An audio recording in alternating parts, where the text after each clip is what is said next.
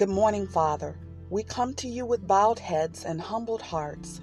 We thank you for our last night laying down and keeping us safe from all hurt, harm, and danger. We thank you for waking us up this morning and blessing us to see a new day.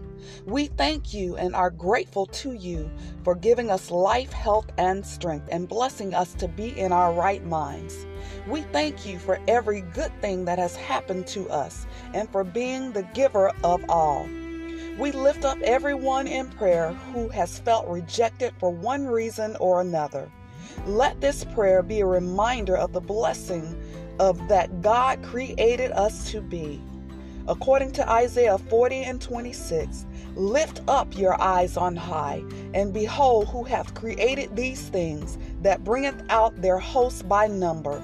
He calleth them all by names, by the greatness of his might, for that he is strong in power, not one faileth.